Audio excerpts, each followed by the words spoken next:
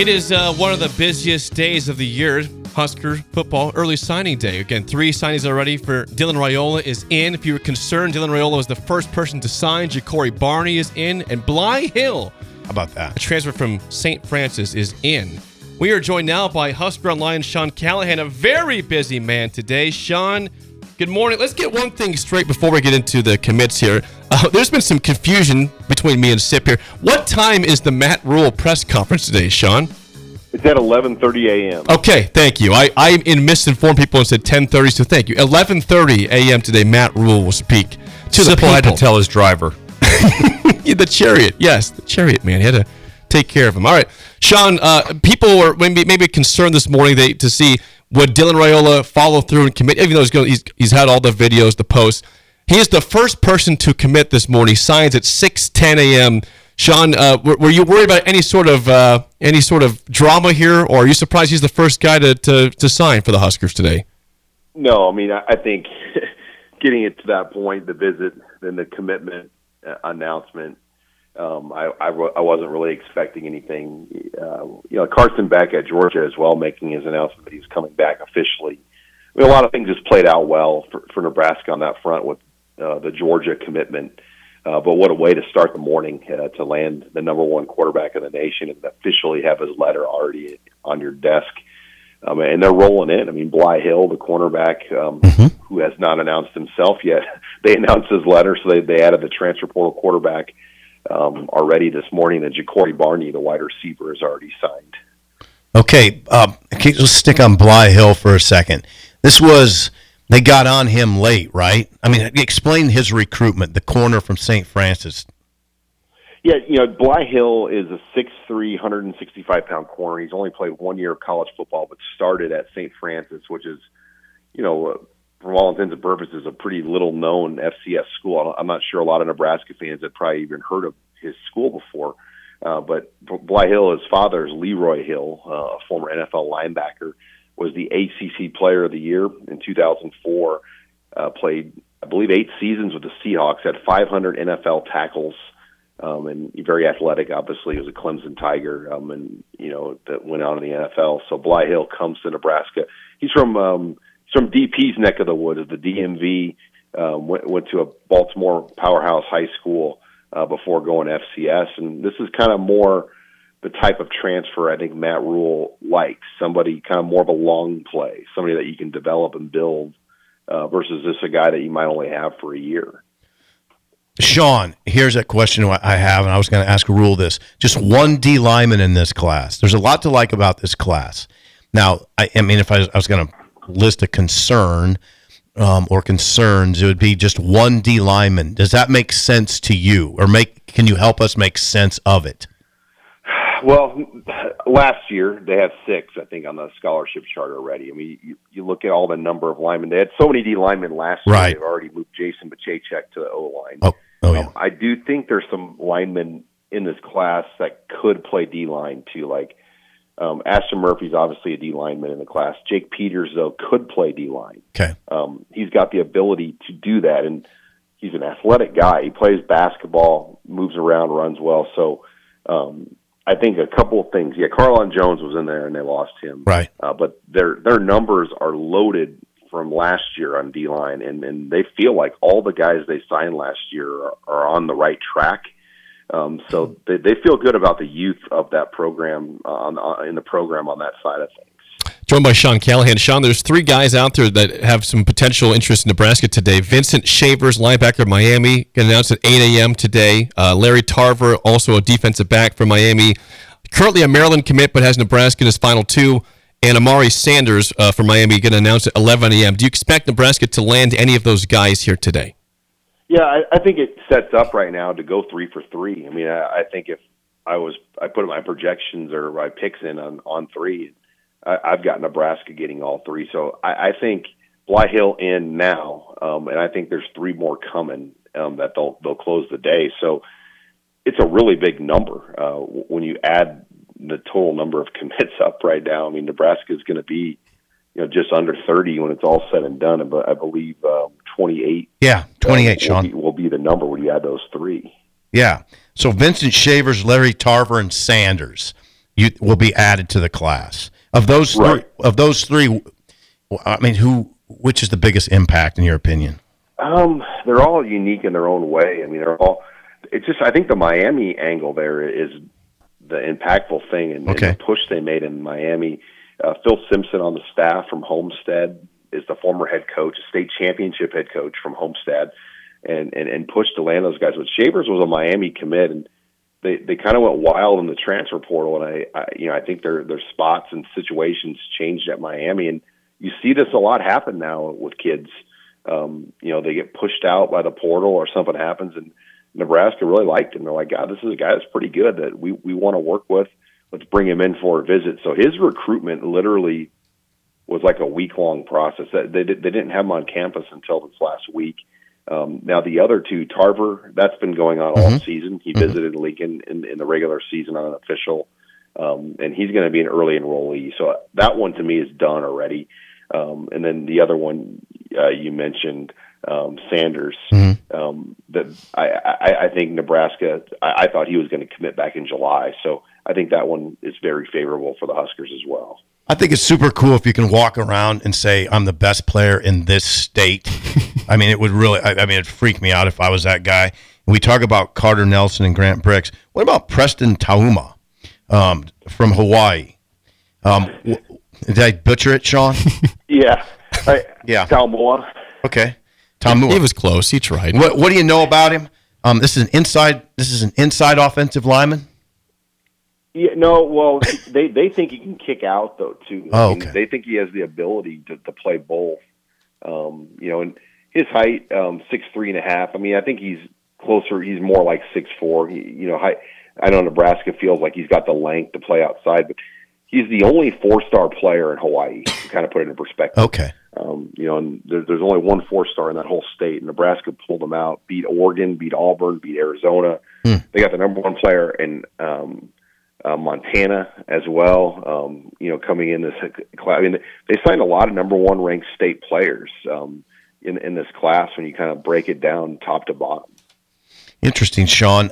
If you had to identify, you get this a lot, I know, a sleeper or a sleeper or two, maybe a guy that doesn't get talked about enough. There's two, I'd say. Quinn Clark, I mentioned Montana. Yeah. Number one player. He's long. He can run. He had a huge senior season in Bozeman, Montana, son of the late Ken Clark. And then Keelan Smith, the son of Neil Smith. I think when Nebraska took him, a lot of people were like, wow, kind of a reach or, a stretch to go this hard on Keelan Smith back in the spring. Well, Keelan Smith ended up being the Missouri High School Player of the Year, and he dominated. I mean, he put up major numbers. Like, he could end up being, a guy that can help next year. So I thought Keelan Smith, to me, was, a guy that we don't talk about a ton because he committed so long ago, but that turned out to be a really good addition. Good job, Sean. Well, Sean, we know you have a busy day ahead. Thanks for joining us, and we will chat with you again next week. Thanks for the time this morning. All right. Hey, thanks, guys. I appreciate it. See you, Sean. Husker Online's Sean Callahan. Quinn Clark, the son of the former Nebraska running back. Yes. Yeah, I guess that slipped my mind. Ken Clark, who was in the Able dorm with me. Is that I'd right? Sit and study with him sometimes. Yeah. He was a dude. Really good player. Yeah, we'd go to the Able stable together and get some food. But anyway, that's interesting. Yeah, that good stuff from Sean. Really good stuff. Preston, say the name again, Jake. Taumua. Yeah, That doesn't sound that hard. Taumua. That one's pretty simple. Yeah. Now, there's several I would give you, lot some harder. leeway on, but Taumua is pretty simple. Taumua. No, just Taumua. Taumua. Graham, Mertz. Got Yeah. it. Got it. Yeah. Taumua is one. They got. He's the top-rated player in Hawaii. I like that. I like having a top-rated player in Iowa and Bricks, and the top-rated player in Nebraska, Carter Nelson. It's good. That's good. And I didn't know Quinn Clark was a top-rated player in Montana. Kenneth Clark's son, the late Kenneth Clark. So that was good. Good information. During that interview, there was no fax machine to play for. What's going on? It's just doing so far. Dylan Raiola, Ja'Cory Barney, and Bly Hill, your three who have signed so far to Nebraska. All East Coast. East Coast. 7:01. You won't see Taumua for quite some time in Hawaii. It's gonna be a long wait there. What time for is him. it in Hawaii right now? I think it's 4 hours. 4 hours difference. I think it's 2:47 out there. Okay. So it's gonna be It'll be a little while. several hours still. The whole, Taumua. I'm like I said, that was been the case forever. Let's just change. I doubt it's changed on the 7 o'clock thing, but just that the whole idea is just dumb. If you put down like 6:58, they made you send it back. It's like really. They signed it. That's the problem we have here. That's our concern. But you guys would be. It goes back to just be able to sign whenever you want to sign it.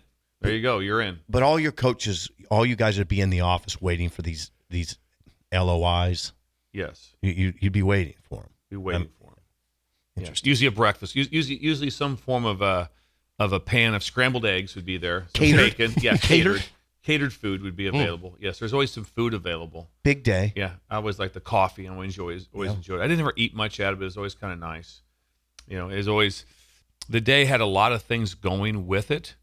The big thing was whether or not there was something that evening or not. You know, Nebraska used to have a deal on Wednesday in Omaha and then Thursday in Lincoln. Everybody would show up and show video and talk about them. And there'd be, I remember going to Omaha and there'd be 2,500 people there. Good God. Yeah, there'd be like, so that was always. And all the coaches went? All the coaches went. You had to get up and usually each coach got up and spoke about his players that were by position. Mm-hmm. You know, so you had to go up and do that. They don't do that anymore. No.